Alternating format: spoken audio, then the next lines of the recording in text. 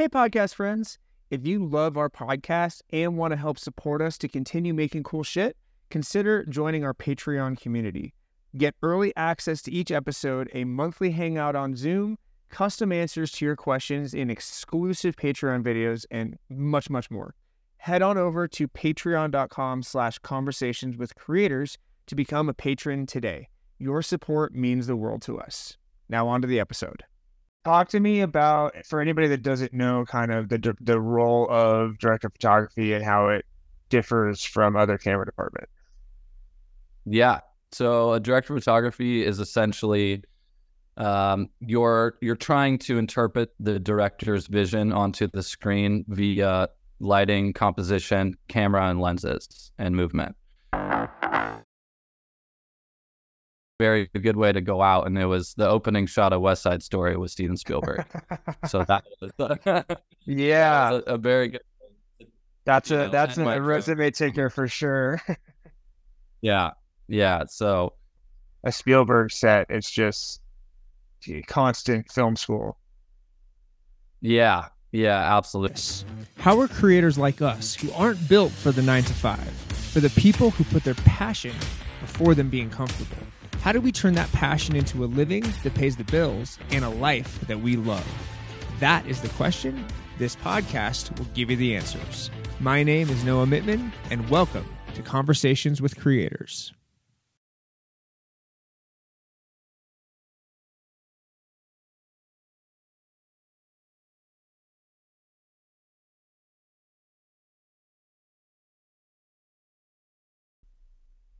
I am, yeah, in Hollywood.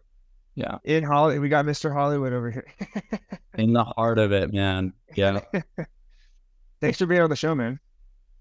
Dude, thank you. I appreciate you reaching out. It's been forever since we've actually, caught up and not talked about parkour, but talked. I was going to say, me and Josh came up in the parkour scene, and he's now moved on to a whole bunch of stuff. Tell me about your kind of journey into cinematography and even how you got started as a director of photography.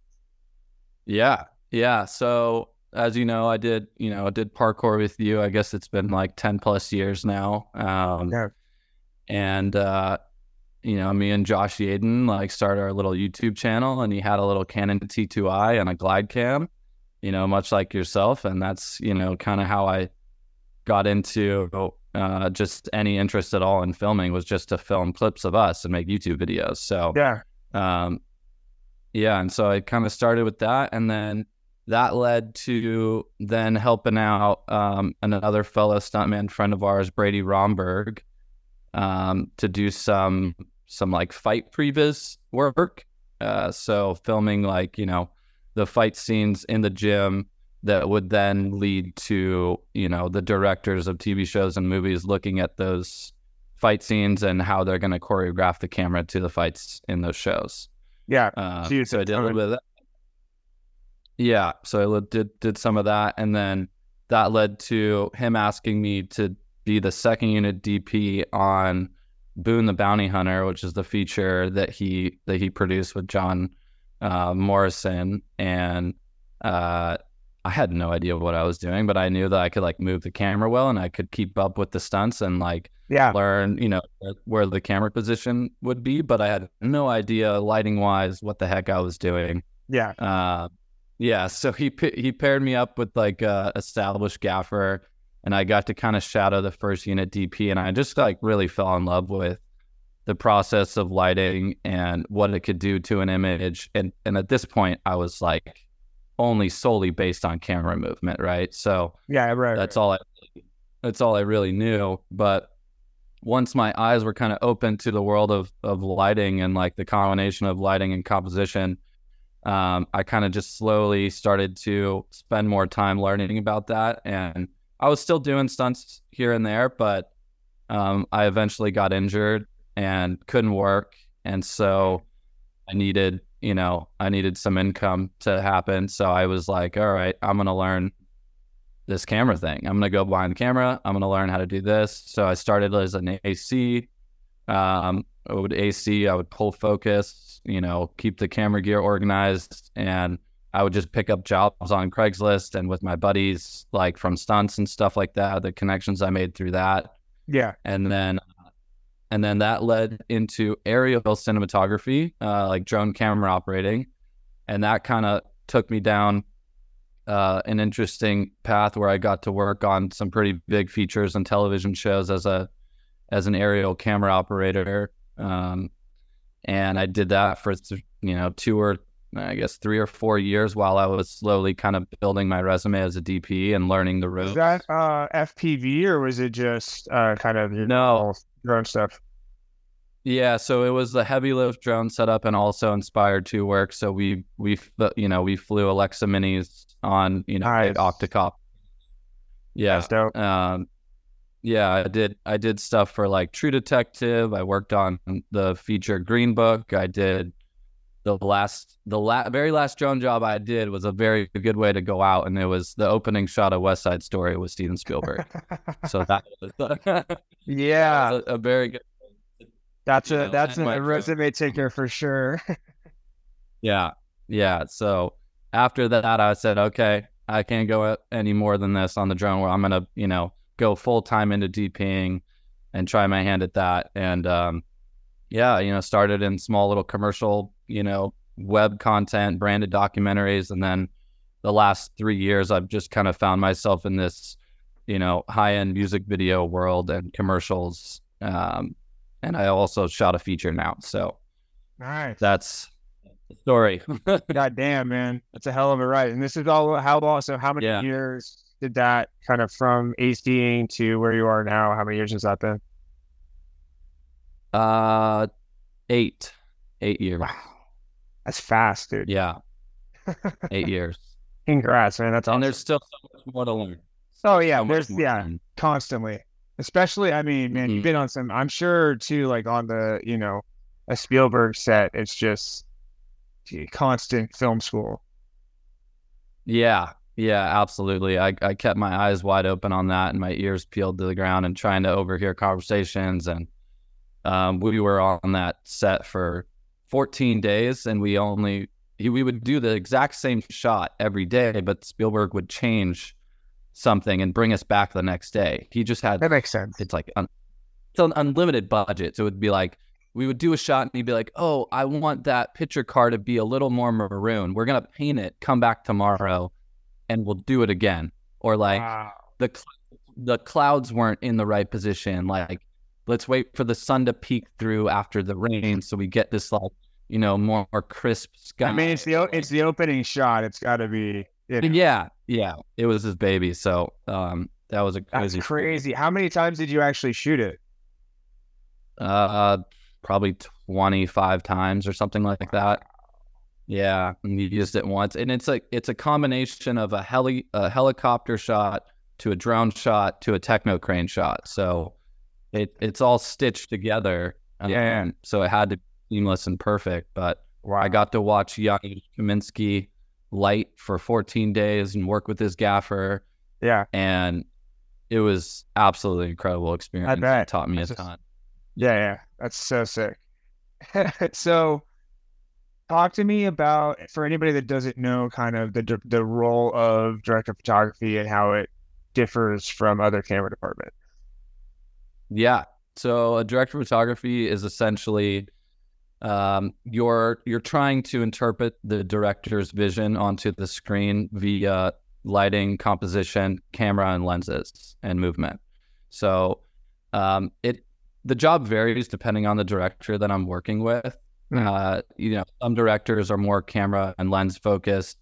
Some, they understand the kind of tone and the lighting that they want for the scene, and they, want you to kind of be the guiding force in the camera department and where it's going to be placed and what lenses to use. But for me personally, I feel like most of the directors I work with they know where they want the camera primarily. There's some, it's open to discussion and collaboration, but they really rely on me for the lighting and the tone of the project. So trying to get out of their head what they really want to be on screen. We share reference images together and, I formulate a plan based on the location and the wardrobe and the time of day to create this look for the project. So, I'm in charge of the full lighting department. I'm in charge of the full camera department, and I'm just trying to make a cohesive, look based on what the story is. So, yeah. Absolutely. So, well, I mean, for kind of setting the mood and like painting with the light, what is your, like, even if it's not on set, what's your creative process for like putting that together? Yeah. I feel like with like all these questions, I'm always going to say like, it depends, because it always depends. Yeah, it's the project, right? Creative work. And like, that's where, that's where we have to be versatile and like understand that every project requires something a little bit different. But for me personally, the most, when we were talking about the Spielberg one, let's talk about, I guess you're doing drone on that. So let's talk about your a DP project. Yeah, exactly. Yeah.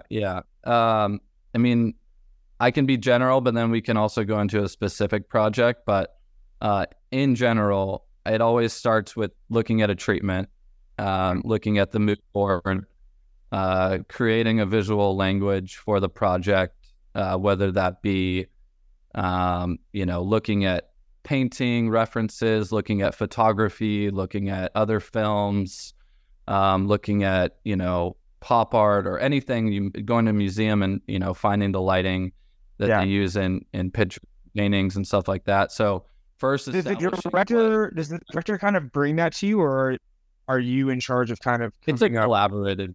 Yeah, it's a collaborative experience. Like he'll have like a cinematography page in the treatment. Okay, and then I'll look at those references and then kind of build on that. Like a lot of times I'll use shot.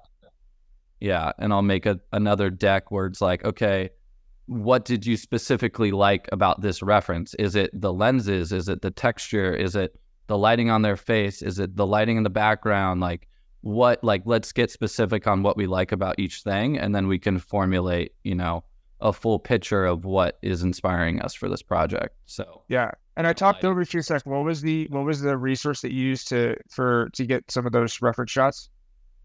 Shot deck. Shot deck. Yeah. I've heard of that a couple times. Yeah, it was created by Lawrence Shear, who is the DP on Joker, and he wanted to create a reference library where you can, it's driven by search keywords, so you can type in moonlight, anamorphic, and single close up. You put the time of day, whatever you want, and then it will generate all the images that match those search words.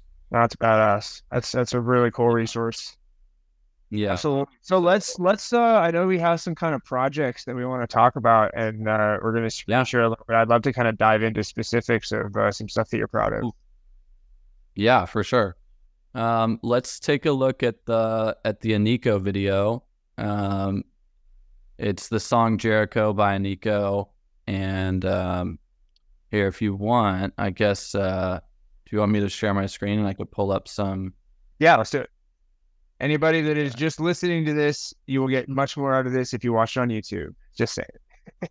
Yeah. So, let me see. Share. And I'll put the YouTube link in the show notes as well. Great.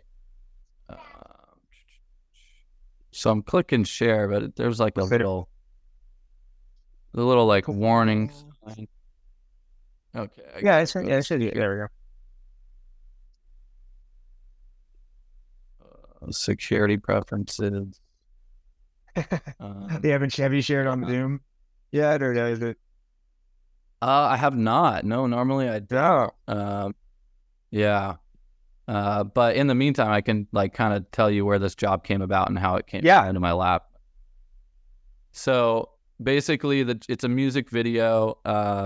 It was a really, really popular song on TikTok, and they wanted to create this like futuristic dystopian world where she essentially was going on this journey to find, her alter self and transcending into, a one, like becoming one, as she's like kind of battling through her alternate personas. Oh yeah. So the director, her name is Anastasia Delmark, and she basically created this world and pitched to shoot it on an XR volume, because really would be the only way to do this. Yeah. All right. So here's the set. If anybody's listening doesn't know what an XR volume is, basically if you've seen Mandalorian, that's how they filmed it. It's on a massive LED screen that tracks your camera real time to the environment that's on the LED wall. So wherever you point the camera and look, it has gen lock, and it's basically the screen is moving with your camera, and it's creating parallax, and the assets are moving so that you can frame, wherever you want in the world. Yeah. Like so the most cutting edge technology that exists right now. It's so awesome. Yeah, exactly. And we had to kind of do this for this concept because it's just absolutely like out of this world. It doesn't exist. Like these locations don't exist in the real world. So yeah, she wanted, especially for a music video too, where it's like you don't need to have the crazy budget for a set. You can just create whatever you want in VFX. Yeah, that's amazing.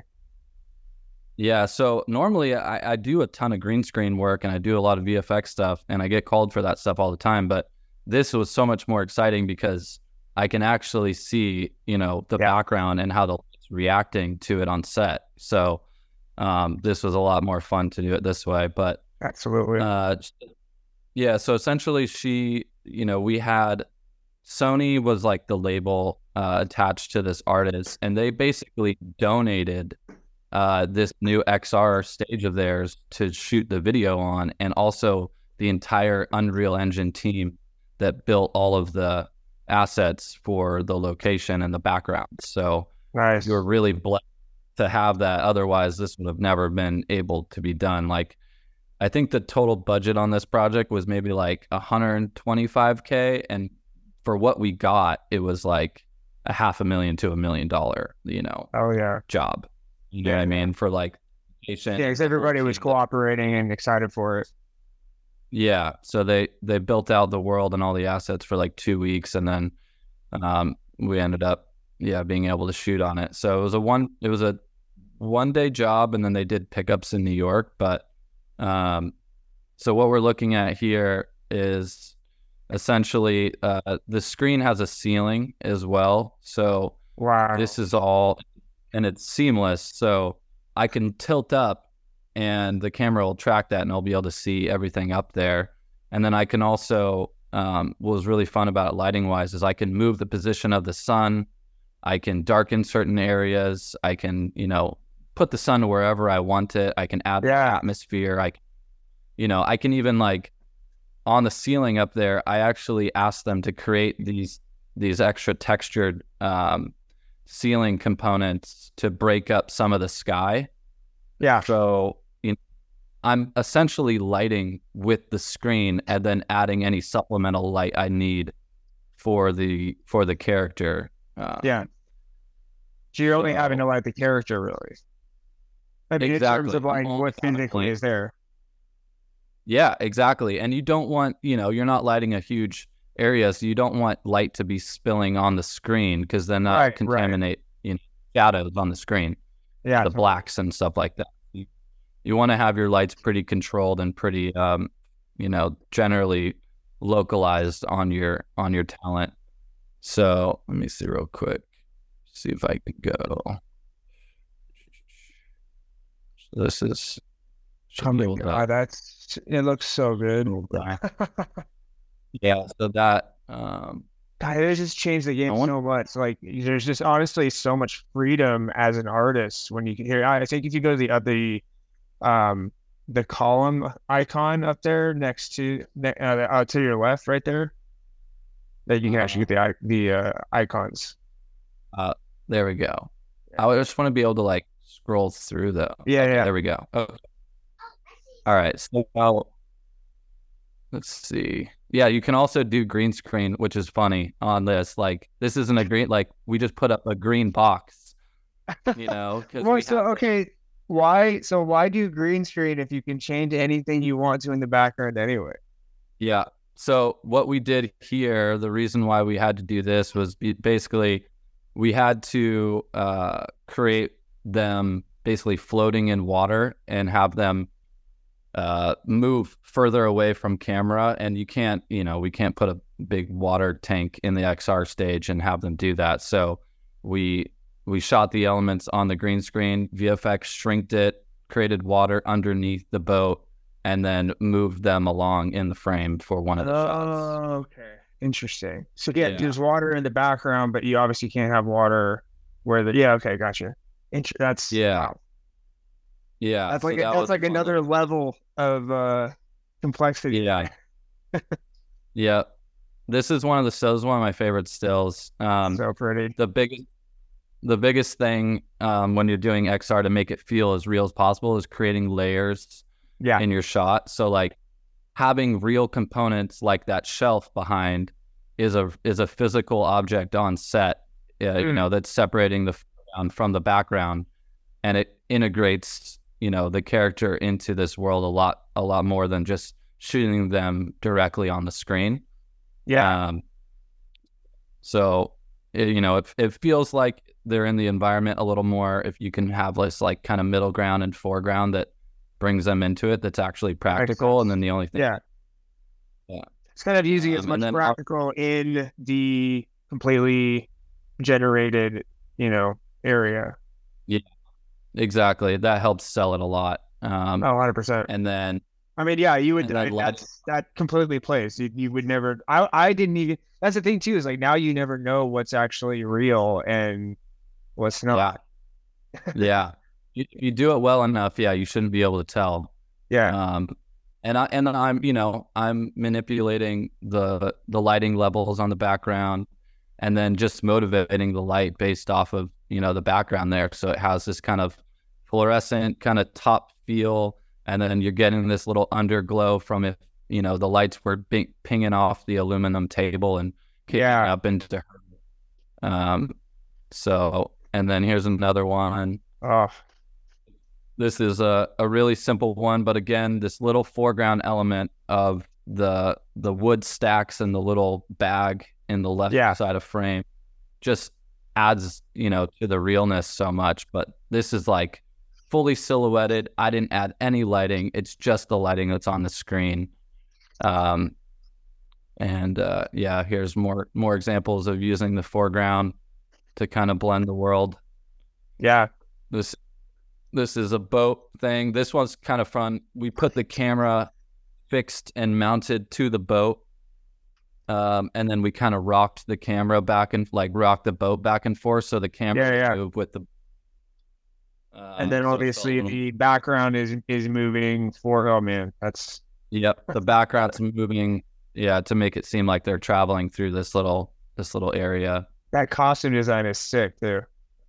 Yeah, they killed it on the costume design. It was a really, really good job. This headpiece. I think it took like an hour to put on or something crazy. That's pretty quick. Yeah. They were pretty fast. Oh, there you are. Yeah, so here's me on the monitor. Yeah. I'm just looking at the light. We got a big 50-foot techno crane. Yeah. Listen, anytime there's a techno crane, it's a big techno crane. Yeah, exactly. It's really essential though for stuff like this where you really need to be able to move around a lot, get different angles, be able to push in, be able to do all these different dynamic cameras. And just for especially speed, if you're wanting it to be smooth and cinematic, and you're not going after the handheld.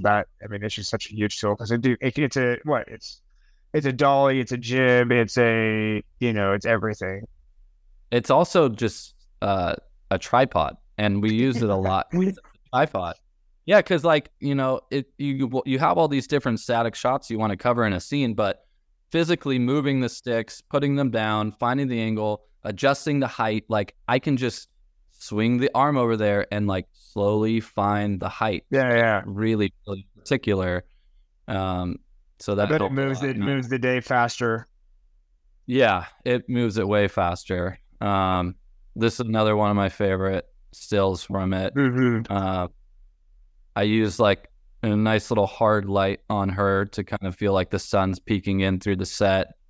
That's one thing with XR that you have to bring in, units for, is like there's no way of getting hard light from the actual screen because it's all LED panels. So a lot of the times you'll bring in, a hard source on a Menace arm or something and use that.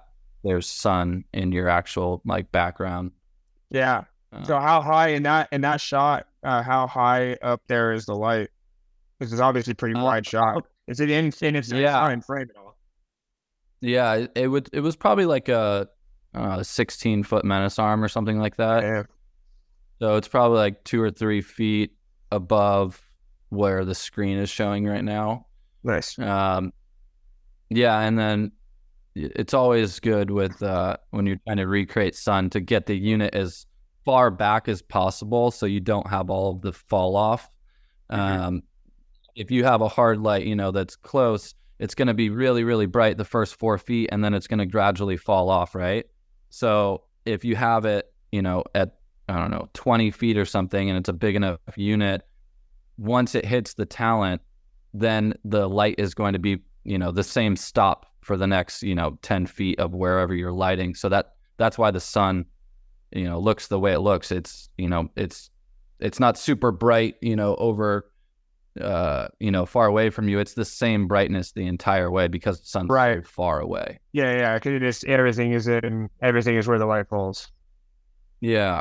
So, then this is another one where, where you used hard light and like push it through a little branch Aloris, which is literally just, a little Cucaloris that's been cut out with wood. So it feels like she's walking through the trees.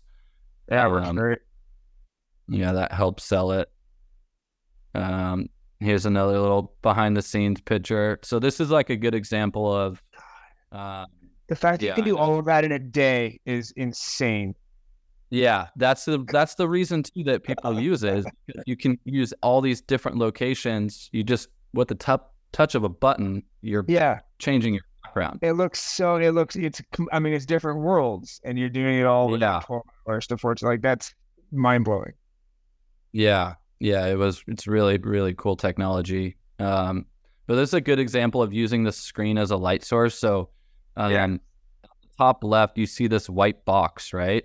So that's not actually, I'm not framing that in the shot. It's literally just a box of light that is extending into the set. It's as if I rigged up a softbox up there.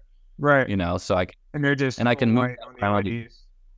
Yeah. And I'm just like, hey, give me a white box, an 8x4 light box. Boom, done. It's like, you can so effortlessly with it. And then again, here's the little rig that we use for foreground to kind of push past the wires. It's crazy because the ceiling looks like we added wires to it, but that's all the screen.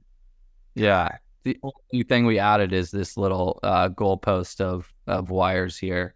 How much of these scenes in the background is set design versus you? Mm-hmm.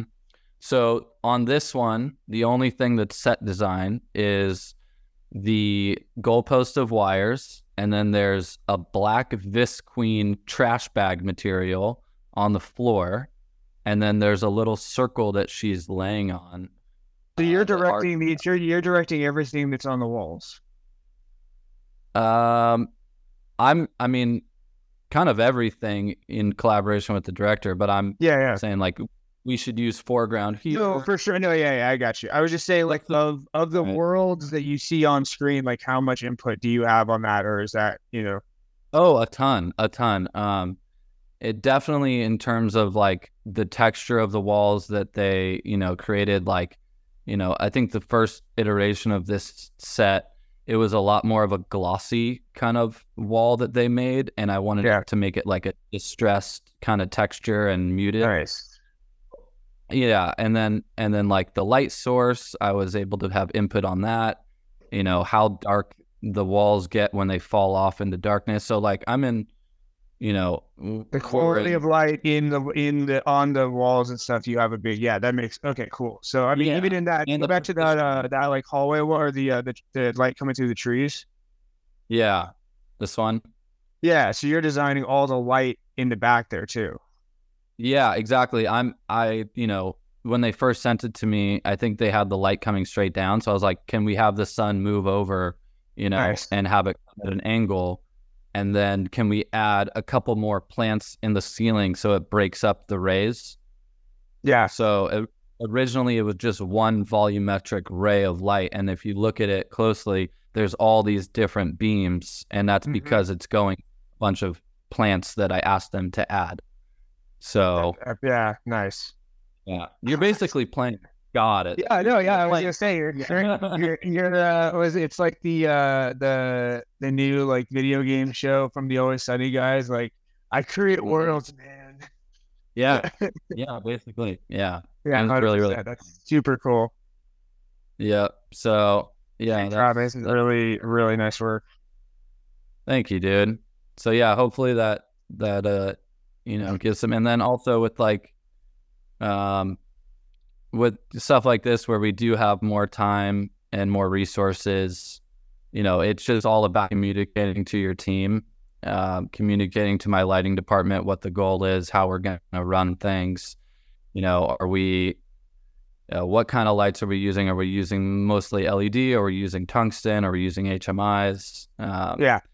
And for me personally, it's a little more of an old school approach, but I feel like when I first started out, I was very particular about talking to my gaffer about exactly what unit I wanted to have, to light the scene. But now, since I've, have relationships with these guys and we've been working together for years, what I mainly do now is I talk about the quality of the light, the direction, and the color of what I want. And then the gaffer is responsible for picking the actual unit that he wants to use, that makes picking sense. the actual diffusion that they want. So my job is a lot more about creative and feeling and, do I want it hard? Do I want it soft? Do I want it coming from the left, the right, the back? And then they, technically figure out the best way to do that, and you let them. And then on set, are you calling out for the specific, like, you still know all the lights and know, what to call for and everything? Yeah, I'm not even calling for the specific lights anymore. I'm saying, like, let's have a soft side push from here that gets taken off of the floor and also, texturized through, something that breaks up the light. Yeah. So I'm like, you're really talking like creative the whole way, not technical. Yeah, which is great. Just quality of light and direction of light and the color that I want. And that's definitely just trust over time that, like, they know how to do it. Yeah, 100%. And that's what the gaffer's job is. Like, if you're a DP and you're telling them, oh, I want an M18 coming from the window with half CTO and I want, all this stuff, then essentially you're the gaffer now. He's the best boy. Yeah, he's just going and doing exactly like collaborative experience. So I've definitely had that experience I've gripped a couple of bigger commercial jobs, and that the DP was definitely more of the technical side of it. He was kind of acting as the gaffer, but it was that's interesting. Yeah, when really you should be just talking about the quality of it. Exactly. Yeah, you really should just be talking about quality, direction, the level of it, and the color. Yeah. So talk to me about the difference of we got features. You were talking kind of. So this was one of the bigger projects, correct? Mm-hmm. Yeah, this is definitely a bigger, like, the scale of using the XR and having all the camera toys and all that stuff. Yeah, absolutely. What is this? Do you have any behind the scenes of like what a smaller one is, so that that's obviously like the goal of what we can all get to, but maybe something some nice work that's on a smaller scale is nice to look at too. Yeah, for sure. Behind the scenes wise, I'm not sure if I have a ton. We can look at. Let's see here. Let me try and find. I might have some behind. And how many times have you worked with the LED wall?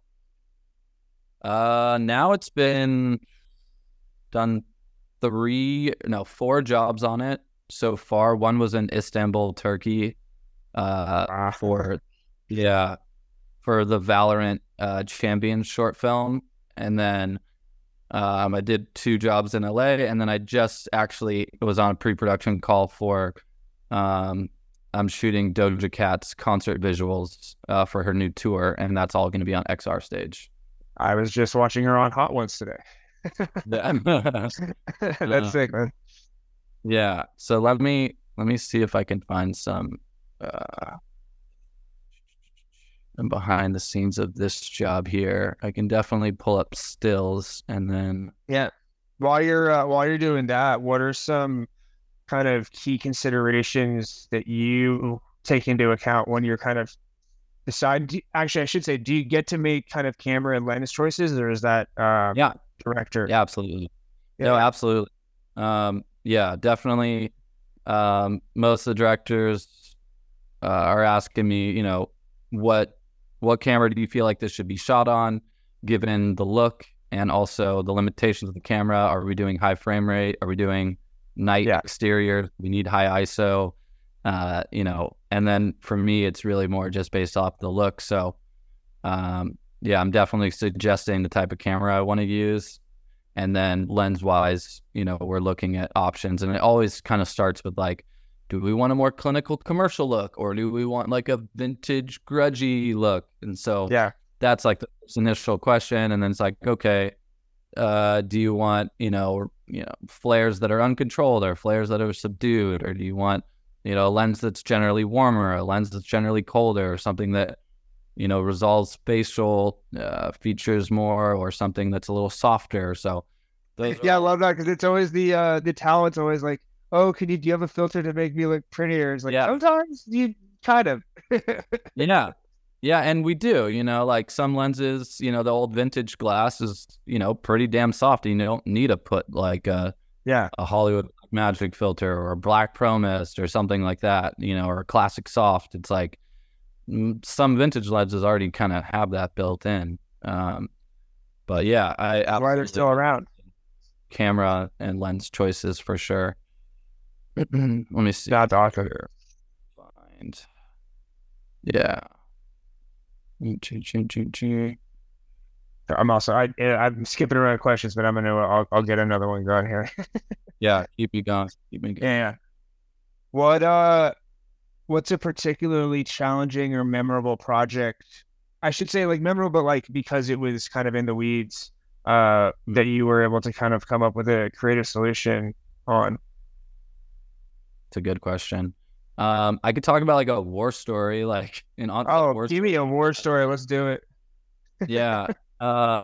So I was shooting, basically it's the intro that plays before the New Orleans Saints like runs out onto the field. It plays on their big Jumbotron. And we were shooting in New Orleans in like a marsh swamp area, and it was night exteriors, and we had a couple really big lights on some very tall condors, and a lightning storm came. Oh my God. Not only did a lightning storm come, the condor decided to not work anymore. And so we could not get my guy off of an 80-foot condor down out of the sky. So, so he's stuck up there with sitting up there praying. Sitting up there freaking out, like yelling down to us. The key grip obviously shut day down because the lightning came too close. So what they had to do was a fire truck had to come and had to cut down multiple branches in order to reach through to get to the guy on it. I think it was like a 120-foot crane or something crazy. He's 80 feet in the air. 120 feet in the air. 120. Yeah, and so the fire truck just barely had enough length, and they had to cut down a bunch of branches to get to it, and we had to get them down. So that was wild. I have like videos of it and stuff. Maybe I can find it and send it to you. But the director, that's a good word story. That's very scary. So we had to kind of pivot, change a couple of shots, and we made it work though. The video ended up pretty damn cool, and it was also the other thing about that was really challenging was we had to frame for essentially 9:1 aspect ratio. Yeah. So if it's on a weird shaped LED, like a it's like super short time. 9:1. 9:1. Really? I mean, other than just like, I feel like facial detail, like how do you actually set a scene like that? You have to be extremely far away on a very wide lens. Yeah. The whole thing, was a 9:1. The entire thing was 9:1. Yeah. So for anybody who doesn't know film terminology, a normal screen is about 16 by 9, and he's going 9 wide to 1 tall, which is insane. Yeah. It was ridiculous. We had to create like a custom.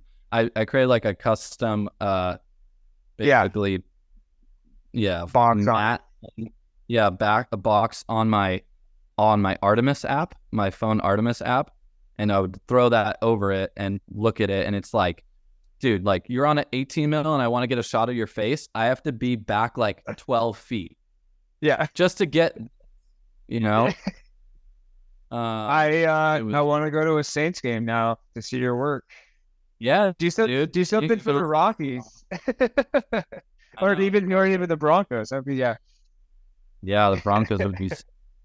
One of my buddies from film school did their like 3D work, kind of like the countdown, like touchdown or like 3, 2, 1. He did all the animations for that. It was pretty cool.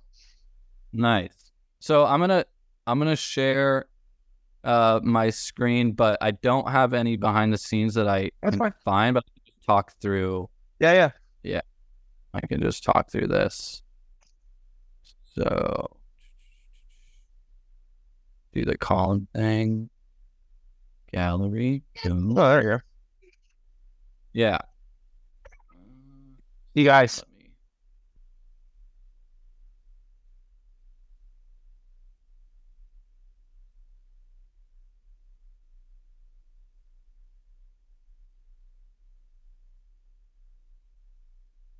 Nice. Yeah. So those are some fun camera moves. Yeah. We had fun with this one. This is definitely, this is a way smaller job, but yeah. So the location was the director's house, right? So talking about using your resources. Yep. Yeah, absolutely. What you have. And it was all dressed with things in his house. Thankfully, he has a pretty nice, wife that is very good at dressing their home. So, so we had, I think we put up the shears was one thing that, like, the only thing they actually bought, but everything else they owned. And client is that curtain daylight, or was that something you put in? Yeah. So that window was north facing, so there was no direct sun coming in, and all I really did was I took 2 sky panels and bounced them into like an 8x8 ultra bounce, just to create a little more even glow coming through the window, and just to have it maintain the same brightness level throughout the 8-hour day. So yeah, that was. So I think we had with 2 sky panels out there. I think we had an aperture 1200 doing this hard side light that's coming through. You can see like the shadows on the floor. So that's like our sun key. And then I had I think I had a light mat on a little menace arm that was rigged above just for a little top ambience. And I think that was it. So, this is super simple. Yeah, super simple. I had 1 person in lighting. Okay. No big crew. It was me and 1 guy. And I think it took them maybe an hour to set this up. And is 1 setup. So you got and even for the close-ups, you guys kind of stayed in the same lighting. Yeah, we Yeah, we did a little things with like some bounces and some I use these CRLS mirror boards a lot. They're like little 1x1 mirrors that have different quality of softness to them and hardness. So like a 1 is like a straight mirror, a 2 is like a little bit softer but very directional. Yes, there's a little bounce on our face. Yeah, so like that's doing a lot of the little product hits, like being able to see that NZT logo. Oh yeah. Yeah, just like I think I did. Yeah, and like under her chin, I did a little floor bounce. So like he had hardwood floors, so I just had the 1200D skipping into the floor, and then glowing up underneath her chin there. And then you can see the little light matte reflection in the top of the headset. Yeah, that was like great. A little light matte. And keep the background a little bit darker so she kind of stands out. I mean, there's a lot of kind of really interesting moves. What were you guys using for camera movement on this? Yeah, so we had just a regular Dana dolly, and we were shooting on my buddy's Alexa Mini, and then we also had a Probe lens. The Probe lens is the best. I haven't been able to shoot with it yet, but I've been on set with it. Yeah, it's great. This one's a little bit of a nicer one. This was the Innovision Probe, which is it's actually a T5.6, which is a lot faster than Laowa. Yeah. The Laowa. That's nice. It's not just completely macro. Yeah. Well, in terms of the f-stop, so you don't need a ton more. Yeah. So. Which is really, I mean, that's actually really nice because you can, it's not just this specialty thing that you have to blast the room with. Yeah, that's always like where it was tricky. It was like you would use the Laowa lens, you'd frame something up. It's so wide that you're seeing the background as well. Right. And it gets really, really dark. You blast a bunch of light on your subject, but the background doesn't look anywhere near what it did on the other shots. Yeah. So this was a good one to have because, T5.6, you can light to that. With minimal lighting, you don't need absolutely a huge. But yeah, just like product stuff like this, shaping up your light. If you're going to use hard light, it looks great, but you want to shape it up and feather it. So like, having this little cut on the top, softening that, just like getting nitty gritty with that, just to focus people's eyes where you want them to look. That's one thing I've definitely realized with studying lighting a little bit more, and kind of, there's been some workshops in Denver, which is great. Is like, it's kind of, you want it to be broken up through the entire frame or broken up through whatever subject. So, slightly lighter, slightly darker, making it interesting to look at. It's like, exactly. It's the whole way. Yeah. Mm-hmm. Yeah, 100%. It just like kind of comes down to human nature and like what is interesting to people's eyes. It's like, like variant and like highlights to shadows and like repeating patterns and like you said, light, dark, light, dark, light, dark. Like that looks interesting. And then obviously, Well, that's what makes the skill stand out. That's what I love those YouTube videos that are like, a novice person on an expensive camera versus, with minimal lighting knowledge versus a pro with a cheaper camera that knows how to use light and stuff. It's a big difference. Yeah. If you've seen a good example of that, if you've seen Olivia Rodrigo's new music video, all shot on the iPhone 15 Pro. Listen, they're getting good. I mean, they are. People always ask me like, hey, I'm thinking about getting a camera. I'm like, well, do you want to spend more than $1,000? And they're like, not really. I'm like, use your phone. Use your phone. Yeah. That's why you paid. That's why you paid for it.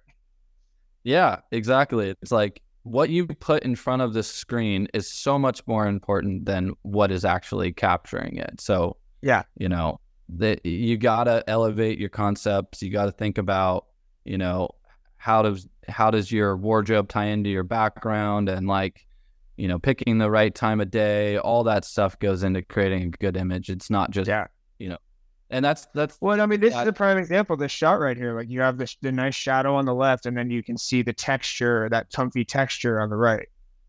Yep, and then the window, helps silhouette it. Right, exactly.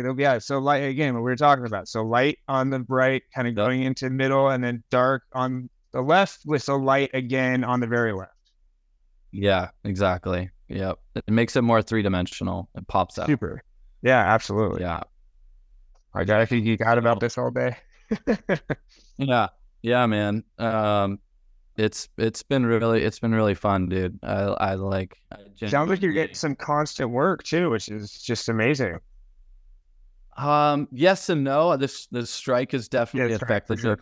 But yeah, I was telling you about that before, but the start of the year, when this strike started, everything kind of fell off. Like nobody wanted to shoot any music videos, nobody wanted to shoot any commercials, and if they did, it was extremely low budget.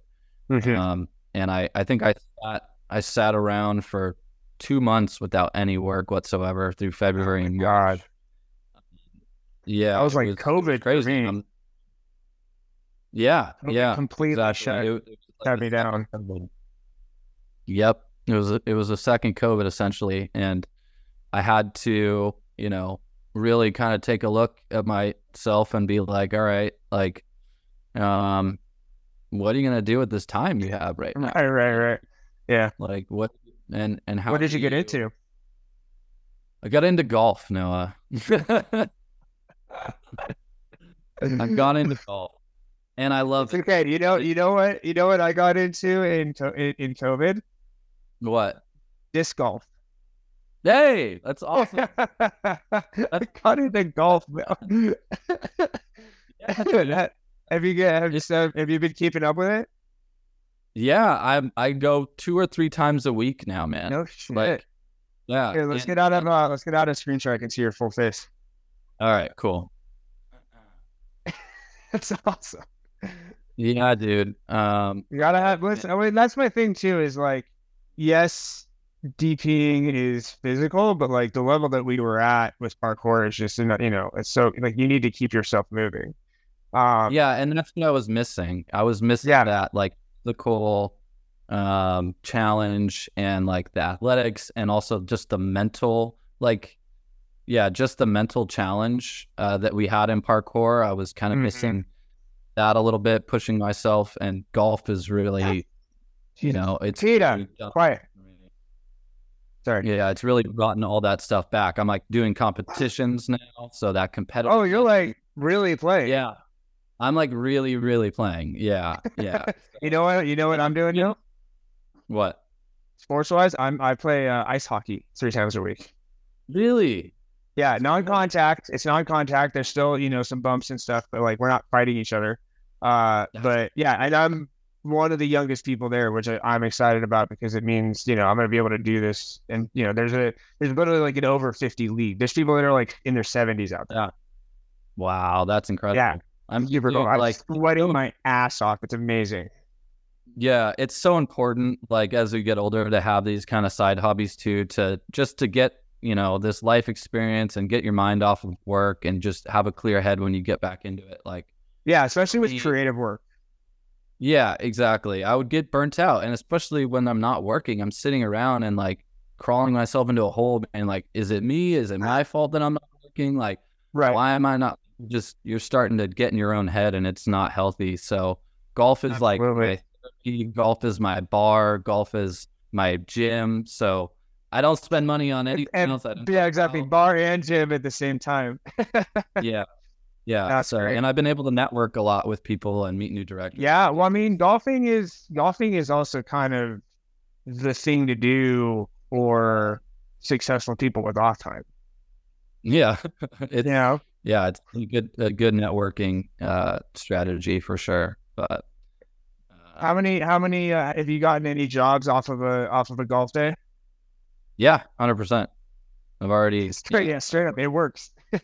Yeah, it works, man. It works. I've grown my network. I've, hired people that I golf with. I've gotten work from people who I golf with. I actually just had a meeting with an agent over at Artistry through a connection of a golf buddy. So nice.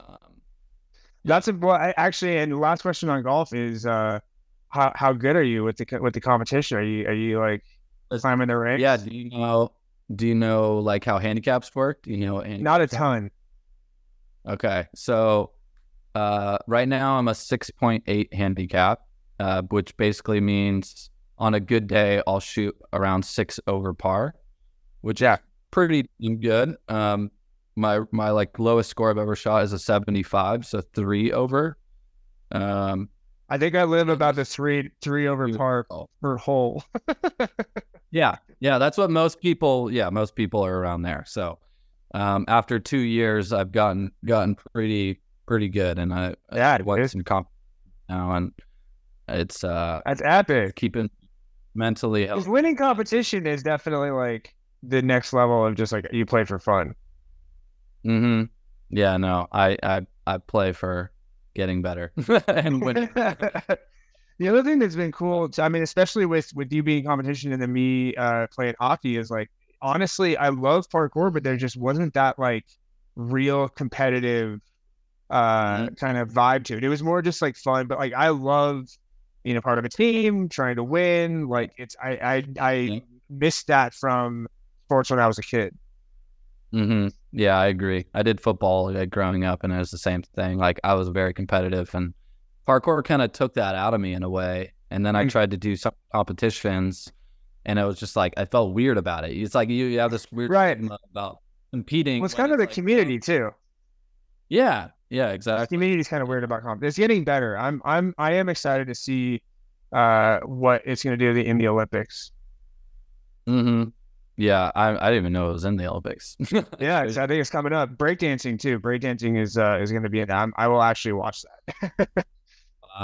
Wow, that's awesome. Yeah, man, it's been cool to see all the people that we knew in parkour grow into these different avenues, and I feel like a lot of them kind of went what we do, which is film and video. Like, yeah, absolutely. Like the GOAT, Daniel Ilibaka, is now a camera operator. Yeah, like is he still doing the skating stuff? Yeah, his behind the scenes clips where he like goes backwards with a Ronin downstairs in skates is just, of course, he's fucking Ilibaka. He can do anything he wants. Yeah, it's nuts, dude. But yeah, he's doing movie operating on movies and television shows. That's so sick. Have you worked with him at all? No, I haven't. He does everything in the UK. He's asked me a couple times. He's like, "Yo, if you need, a stunt operator, like let me know." I'm like, they won't really fly you out, for this stuff, especially because I can do it too. So. Right. Yeah. I'm like, but the roller skating stuff, there's some like other tools I can use, but I think eventually one day we'll work together on something that would be. Oh, I'm sure. Just to like make it happen would be a blast. Mm-hmm. Yeah. Has any of your parkour stuff come through and like doing some gimbal ninja stuff on set with like running around? I mean, in the early days, yeah, and then recently not really. Like people don't even actually know. Like a lot of people don't even know that I work with that I used to do that. Oh yeah. It always takes back when I tell them, and they're like, "Wait, what?" Yeah, I used to be a parkour guy. My big one was like, I was on 3 seasons of Ninja Warrior, and they're like, "What? You're I should like what videos?" Like, okay. Yeah, I know it's funny, and people kind of like just put you in one little compartment, and I like being able to surprise them. Life. Yeah, but I do have a job coming up actually that is very stunt oriented, and I actually got Travis Wong to come be the stunt coordinator on it. Oh, he's the GOAT stunt coordinator. Yeah. So, and I won that job through someone telling them that, this guy he's a great DP, but he also knows stunts, so you should hit him up for it. So, oh yeah, I got that job. Yeah.